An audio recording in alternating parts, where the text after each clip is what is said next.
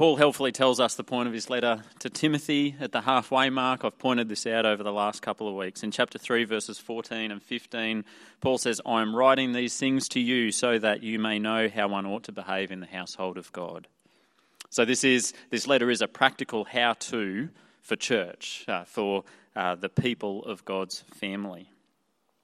And these things that Paul refers to in this reference, these things that he says he's writing are all the things he's already written in the first half of the letter and all the things he'll continue to write in chapters 4, 5 and 6 as well. And as we looked at last week, the very first of these things that Paul launches into is a discussion about the central importance of the teaching or the doctrine. So if you look at chapter 1, verse 1, he says, "Hi, it's Paul." Verse 2, "Dear Timothy." Verse 3, "Charge certain persons not to teach any different doctrine." And he springs straight into the real central big ticket item for this letter. Let's get doctrine straight. And in the particular context that he's in, let's get it straight because it's crooked at the moment. There's people leading others astray. And then the centrality of getting the message of God right flows through the whole rest of the letter, but it rises to the surface several times as well. And so particularly there's chunks in chapter 1, chapter 4 and chapter 6 that talk very particularly about this issue within the church. And we've read portions of those chunks, but you'd honestly be better off reading them all yourself in full. So we're picking up where we left off last week to talk about doctrine, and in particular to talk today about false doctrine.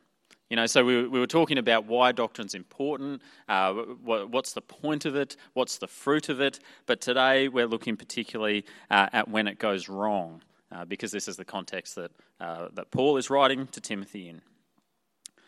9 times in Paul's first letter to Timothy, he uses the Greek word that is translated as doctrine. In the ESV Bible that we use in church, it's mostly translated as the word teaching. Not like the verb to teach, but the noun, the teaching or the set of teachings, or a bit like the word curriculum. Or in a more religious rather than educational context, the word that I've put up here, the word doctrine, or other overlapping words that you might find in religious contexts are things like the theology, or sometimes the catechism or something like that. These are overlapping words. 4 times it's translated as the word doctrine. Most of the times it's translated as the word teaching or the teaching. In chapter 1, verse 3, Paul says, "Charge certain persons not to teach any different doctrine." In chapter 1, verse 10, he talks about things that are contrary to sound doctrine. In chapter 4, verse 6, he refers to good doctrine. And in chapter 6, verse 3, he says, "If anyone teaches a different doctrine and does not agree with the sound words of our Lord Jesus Christ," etc., etc. And so he's talking about the existence. If there's the existence of this thing that's doctrine, that's good, and sometimes sound or healthy, then he's also talking very particularly about the fact that there's this existence of another kind of doctrine, a different one, an unhealthy doctrine. Where there's good, there's also bad. And so here's some questions that Paul seeks to answer throughout this letter when it comes to what I'll call false doctrine. He talks about the perpetrators of it, or the false teachers and their motives. He talks about the content of the doctrine, the fruit of false doctrine, and he offers some solutions to false doctrine as well. And as I said, there's 3 main blocks of teaching about this in chapter 1, chapter 4, and chapter 6. So first of all, who are the perpetrators of false doctrine? And so for each of these headings, more or less, we're going to look through some references in chapter 1, chapter 4, and chapter 6. But as I say, they're not going to be up there, so I'll just have to tell them to you and you'll have to find them. If we look at each of those blocks of teaching, we learn that there's 3 things behind the perpetrators of false doctrine that Paul is talking about. The first is arrogance. The second is a funny one, demons. And the third one is greed. So arrogance, demons, and greed are three of the things that are working on or through or behind these false teachers. So the first one is arrogance. So in chapter 1, verse 7, he says, certain persons desiring to be teachers of the law without understanding either what they're saying or the things about which they make confident assertions. There are people who desire to be teachers, but they don't even understand the stuff they're talking about. And in chapter 6, verse 4, he says, this kind of person is puffed up with conceit and understands nothing. He has an unhealthy craving for controversy and for quarrels about words. And so I'm putting this under the heading of arrogance, but the word really that comes up twice there is this lack of understanding. The lack of understanding, that probably appears in some ways more central than the pride or the arrogance that I'm talking to. But the problem isn't the lack of understanding in and of itself. It's okay to be a baby and to grow. It's okay to be naive or an empty book that's ready to be written in. But it's not okay to be in that state and to think more highly of yourself than you are. It's the combination of the lack of knowledge combined with a disproportionate sense of one's own abilities or importance that's the dangerous thing. And so it's arrogance, really.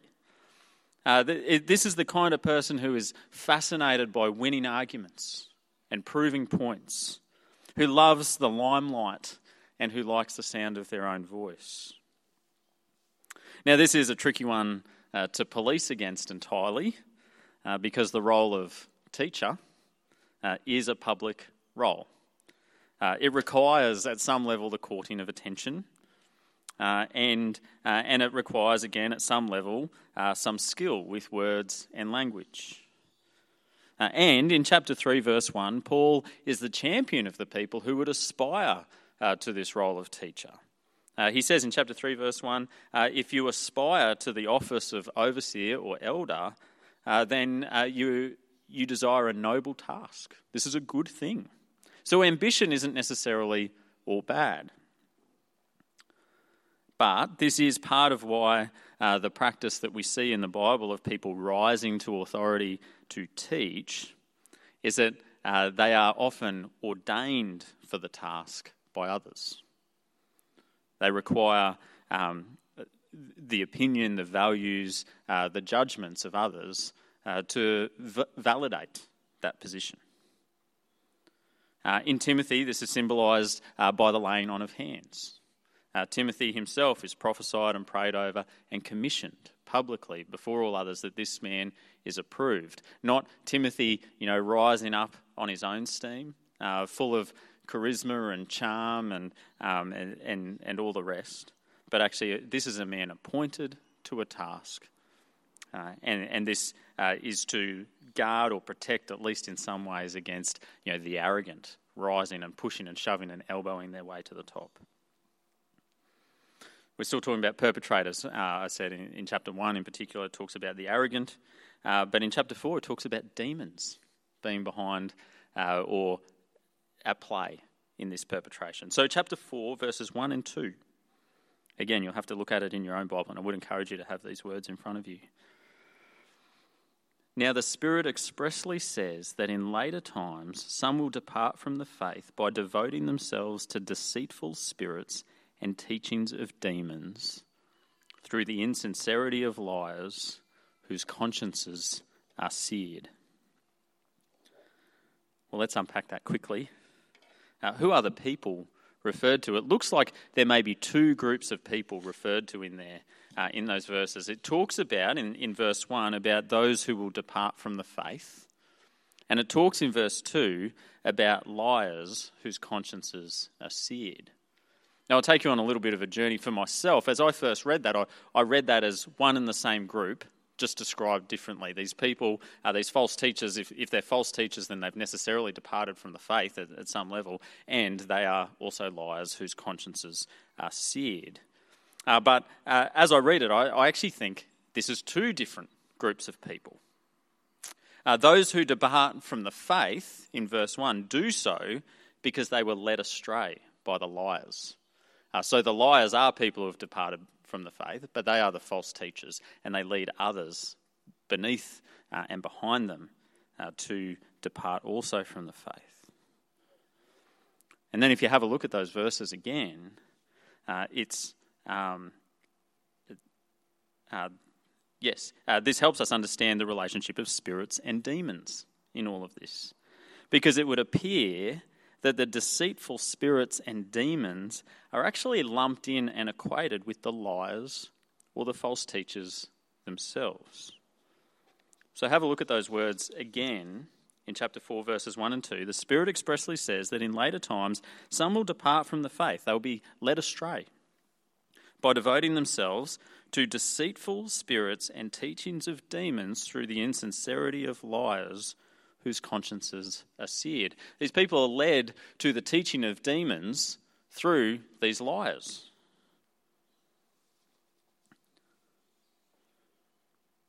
In other words, a way to paraphrase it, in later times some will be led astray by false teachers who lie about the truth. In a sense, these men themselves are demons. They're demonic. Not necessarily literally demons, but essentially demonic in their influence. The demonic manifests itself in several ways, sometimes in these wild spiritual sort of things like visions, apparitions, or demon possession, as you read about sometimes in the scriptures. But the demonic is also present in things like godliness and immorality and materialism. Did I say godliness? Godlessness. Godlessness, immorality, and materialism. I don't love it when people frown when I'm talking, but sometimes it's helpful. And so, in fact, as you read the New Testament, you get much more the impression that the spiritual realm, these spiritual attacks of the demonic, don't exist primarily in a demon possession and this wild, crazy apparitions, but actually it is manifest when people depart from the faith and pursue things like greed and sexual immorality.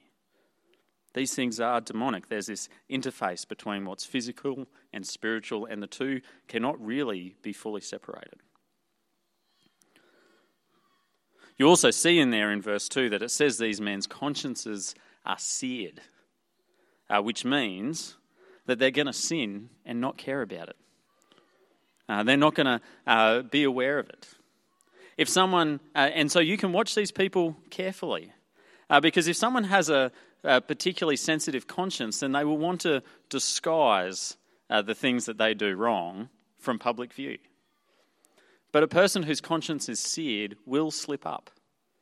They must, because they won't be sensitive to the things that they're doing wrong. They will lose sensitivity to those things that they're doing wrong, and you will see it come out in their conduct in their life.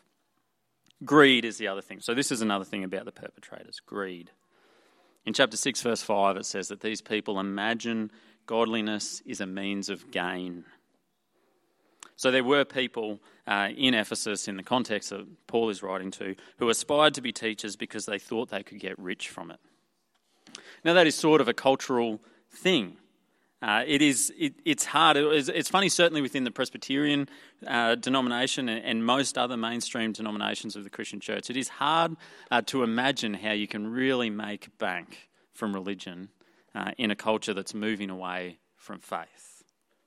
But we all know there's notable celebrity preachers and pastors, people who do very handsomely and who seem driven by this financial gain that they can get. But I would say as well, I did not get into ministry to get rich. In fact, I took a substantial pay cut to do this. And so it did not even occur to me that there would be financial perks to being in a role like the one I'm in. But what I have discovered is that by accident, or by nature of the role that I play in people's lives, people trust me.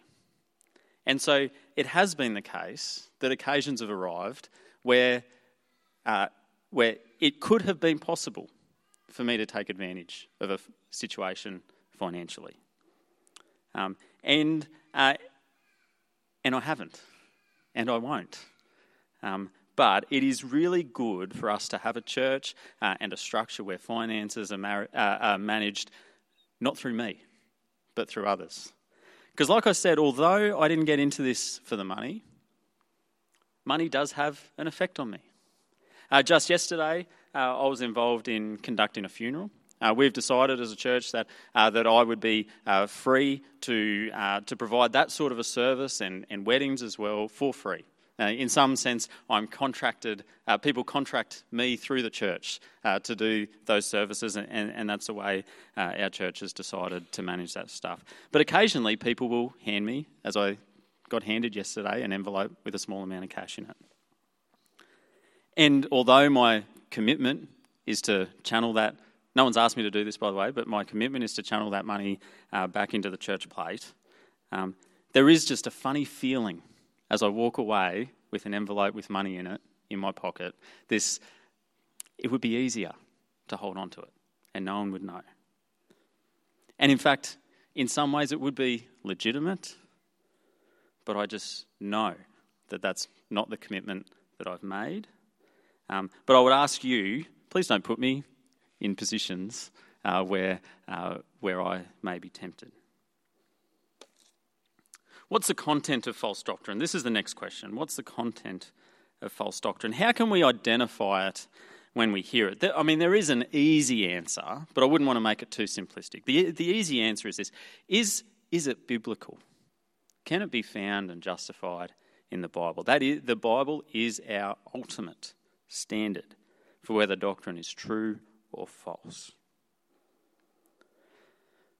That's an easy answer, but it may be too simplistic because there is dispute, isn't there, about how to interpret more particular doctrines or truths and teachings in the Bible. How do we manage that? How do we discern what's in and what's out in terms of sound biblical doctrine? And how do we determine what it is that we're allowed to disagree about? It's important because one of the hallmarks of Christian community is unity. And unity is a drum that is beat constantly through the New Testament. But unity is complicated. On the one hand, unity is not the same as uniformity. So we are not all the same. In fact, the power of unity is when diversity is empowered and coordinated. And so, the scripture uses three primary metaphors for what the church is: family, marriage, and body. And in a family, not all are the same. In a marriage, not all are the same. In a body, not all are the same. But in each of these entities, all the different parts work together in harmony, or at least they ought. So unity is when things that are different and complementary are combined. And so in a family, you've got father, mother, son, daughter. In a marriage, you've got male and female. In a body, you've got the power of the mind mixed with the strength of the legs and the dexterity of the hands and things like that. So although one of the features of true unity is difference combined and coordinated, it would, though, be meaningless to speak of true unity without requiring some elements of sameness. There needs to be some similarity across the board if unity is going to have any meaning as a word. And although in the matter of doctrine and beliefs there is room for difference of opinion and disagreement, there are matters which are simply non-negotiable. So how do we discover the things that are not that fall outside? The things that are called different doctrines, etc. Well, in this letter to 1 Timothy, Paul provides a few lists, but they seem pretty particular and local. So he says in chapter 1, verse 4, people are devoting themselves to myths, endless genealogies, which promote speculations. Now, I haven't heard people devoting themselves to genealogies. It's not a thing that seems to come up in our context today. But there's some other clues. So here's a couple of things. Here's three things to help us identify false doctrines. It's too technical, it's too general, or it's too fringy, too much on the fringe. Too technical, too general, or too fringy. So in fact, I'll qualify this. This isn't necessarily stuff that's false, but this is stuff that's not worth arguing about. Because this is one of the hallmarks, and we'll look at the fruit in just a moment, one of the hallmarks of this particularly damaging teaching is that it promotes quarrels and controversies and discussions about words and technicalities. So too technical, too general, or too fringy. So for example, too technical, it's about, managing, looking at words under microscopes. And saying, oh, well, this word means this, and so it must mean that all the time, and it must do this, and getting into finely detailed arguments, raging arguments sometimes, about very fine and minute details. Now, that would be a hallmark of the kind of thing that Paul is speaking against. We don't want people fighting and quarrelling over the most minute details that you can find. So, too technical. But on the other hand, and this is tricky, I would say if it's too general, then that can be wrong too. So, for example, this is an example that I do see come up in the church, and particular denominations of the church struggle with this more than others. But you might say, it's all about love, okay? And it is. God is love. God loved the world. It's all about love. But then people can get too general about what love means and never actually be interested in defining what love actually is mean in the context of Scripture. And so, if someone, in the case of homosexuality, you might say, oh, but, it's all about love, and so therefore love is love, and so therefore, anything goes. But that's not to read the Bible. That's not remotely to read the Bible on the terms that the Bible sets out. That's using a general principle of love and then refusing to define it in the Bible's own terms. So that's an example. Or, therefore there is no such thing as hell because God is love, so therefore he must love everyone, therefore God couldn't possibly send anyone to hell, despite the fact that Scripture talks very plainly about hell and judgment. And so if it's too technical, you can get into needless arguments. If it's too general, you can get into impossible arguments because there's no common ground, nothing to find. Or if it's super fringy. So this is the stuff that, it may well be in the Bible. You might be able to make a biblical case for it, but these are the things that can't be easily substantiated by other scriptures. It's the stuff that sort of sits on the fringes. And this stuff really is the playground of false teachers and the kinds of people who enjoy courting controversy and drawing attention to themselves. Emerging in I think about the 2nd century after Jesus Christ with this false teaching called Gnosticism, where teachers would claim to have a special secret knowledge that only they could derive. And they were drawing people away from the core central truths of Christianity into, their own cults, I guess, essentially, of feeling cleverer than everyone else because they've derived this particular knowledge that they've been taught about. And it seems to make sense and some sort of logic, or it seems clever or feels powerful because I know something you don't know. But that's the playground of false teachers. It's like, I couldn't think of an example, but it's like a TV show or a sitcom that has, the canonical main characters, and then there's the spin-offs. That there's a favourite character who then produces their own TV show, and there's the spin-offs. Gnosticism and its derivatives and this sort of stuff is kind of like the people who are fascinated with the spin-offs without coming back to the canon. What is Scripture? What is the main central stuff of Scripture? So a couple of examples of this sort of stuff. I think some end times teaching can really easily fall in to this category. Very detailed fascination with things that are very difficult, really, to pin down as we measure them against multiple scriptures. And particularly end-time stuff is the stuff that seems to shift from generation to generation. Teaching about angels as well is stuff, and spirits and things. Things that, strangely, the Bible does not give us a great amount of detail on.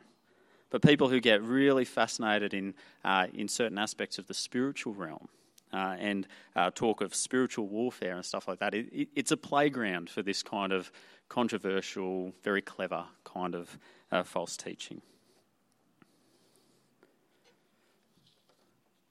This is the stuff that produces controversy, which is, why we then move on to talk about the fruit of false doctrine. So it's the third point up there.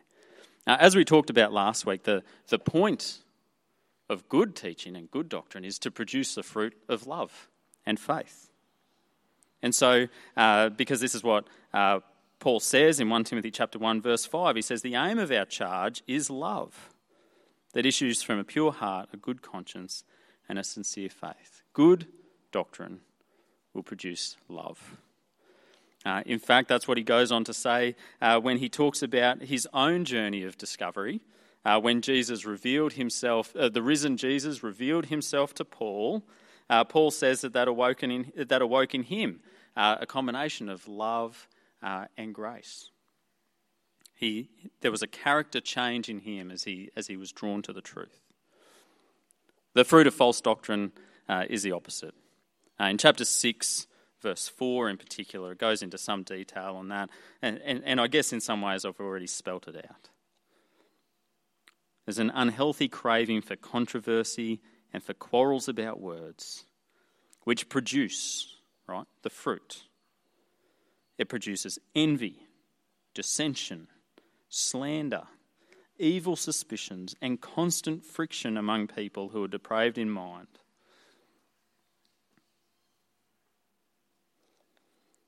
False teaching, fascinated, with either the details and proving cleverness and earning stripes. This is the stuff that it doesn't produce health. It doesn't promote unity. It doesn't court love. It actually leads to arguments and disputes in the church. Envy, because everyone wants to be a little bit cleverer than the other person. Quarrels about words. This is this detailed fascination. Even slander. So what's the solution? Last point. What's the solution to all of this? The difficulty is, and maybe you've already been thinking some of this through, the difficulty is that part of the nature of the fruit of false doctrine is controversy and quarrels. And the cure is going to involve some dispute, some disagreement.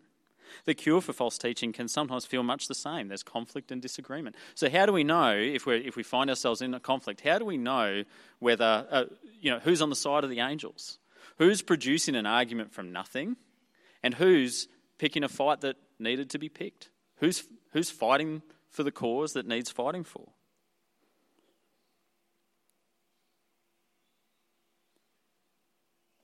It's pretty hard sometimes. And sometimes there's no clear answer. And then sometimes what it's just going to require is individuals reading the Bible and acting in good conscience. But here's a few things.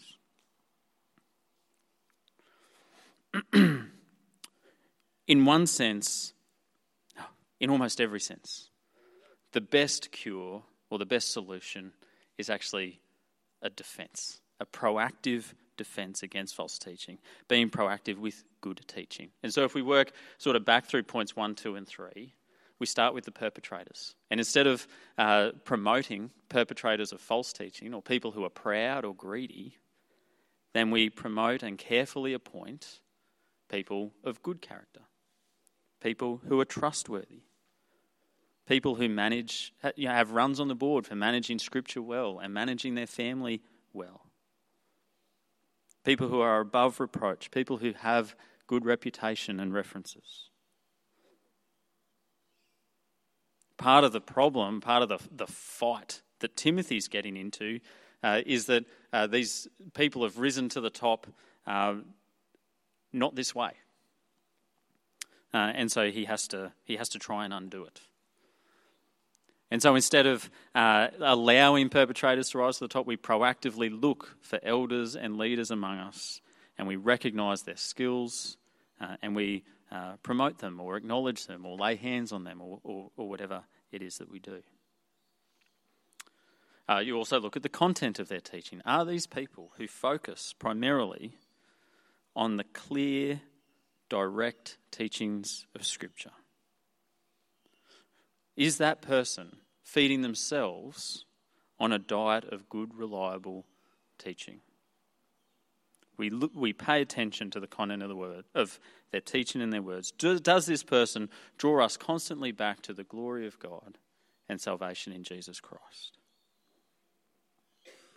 If they spend all of their time around the edges, then they may not be a false teacher as such, but we're heading into sketchy territory. And we look at fruit. We look at the fruit of these people, and we look at what the teaching of this person produces in other people. Is it producing fruit? Is it producing godliness? Is it producing particularly love?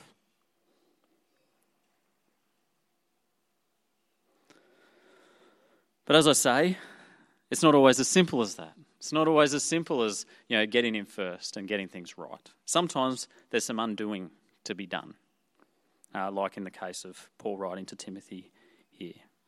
And so in the trenches, in the muck of infighting within churches, here's just a few little principles that I think are worth applying. We confront disputes with courage. We must confront false teaching with courage. And that seems to be Paul's urgent charge to Timothy. You must confront this stuff, and you must have courage, particularly if it's harmful. But, as I say, it's not always possible to know what is and what's not. I think it's possible. It's not always easy to know what needs a fight and what needs peace. So apply this principle then. We confront disputes, or we confront these situations with love. Always confront others with love. Now, it doesn't mean that we can't disagree, or that we mustn't sometimes disagree, but we must always love, even our enemies. We manage these things with prayer. Disputes must be confronted with prayer. And we see this actually in particular, and we'll look at this in a different context, but in chapter...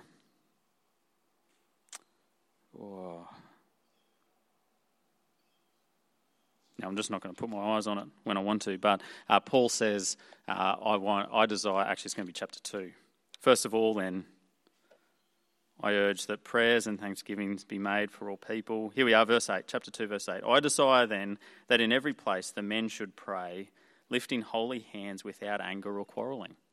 We get this idea, isn't there, that there's anger and quarrelling in the church, and so the lifting of hands could well be that sort of lifting to fight. But instead of lifting hands in a dispute, he wants us to lift our hands in prayer. We need to wade into these disputes with prayer.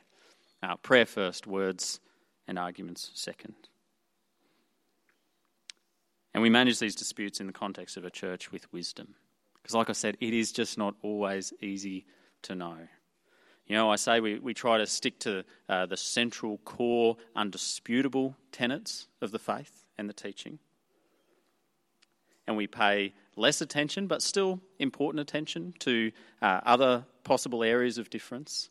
And then there's this circle or ripple that moves outwards. But we're all going to draw our lines in slightly different places. And we just, this side of heaven, we just can't possibly resolve all of those things. And so we do need to wade into these things, applying judgment. When I say judgment, I mean applying, weighing the balances, looking at fors and against, and applying particularly wisdom is the word that I mean, and the wisdom that comes from God. We must always keep the main thing, the glory of God. Jesus' work on the cross. And while we wait, quiet, holy living. Let's pray.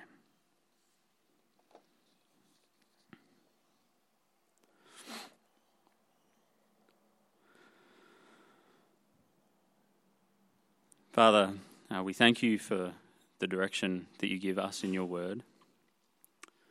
At times, it's not as clear as we would like it to be. But Father, we thank you for your wisdom in giving us exactly what we require. Everything that we need for life and faith.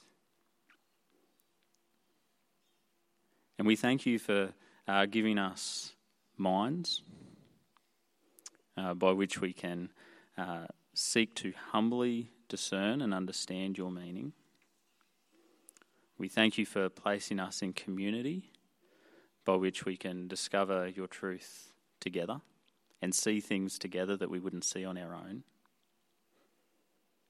We thank you for giving us your Spirit, who opens our eyes and gives us light so that we can see truth where we would have otherwise been blind.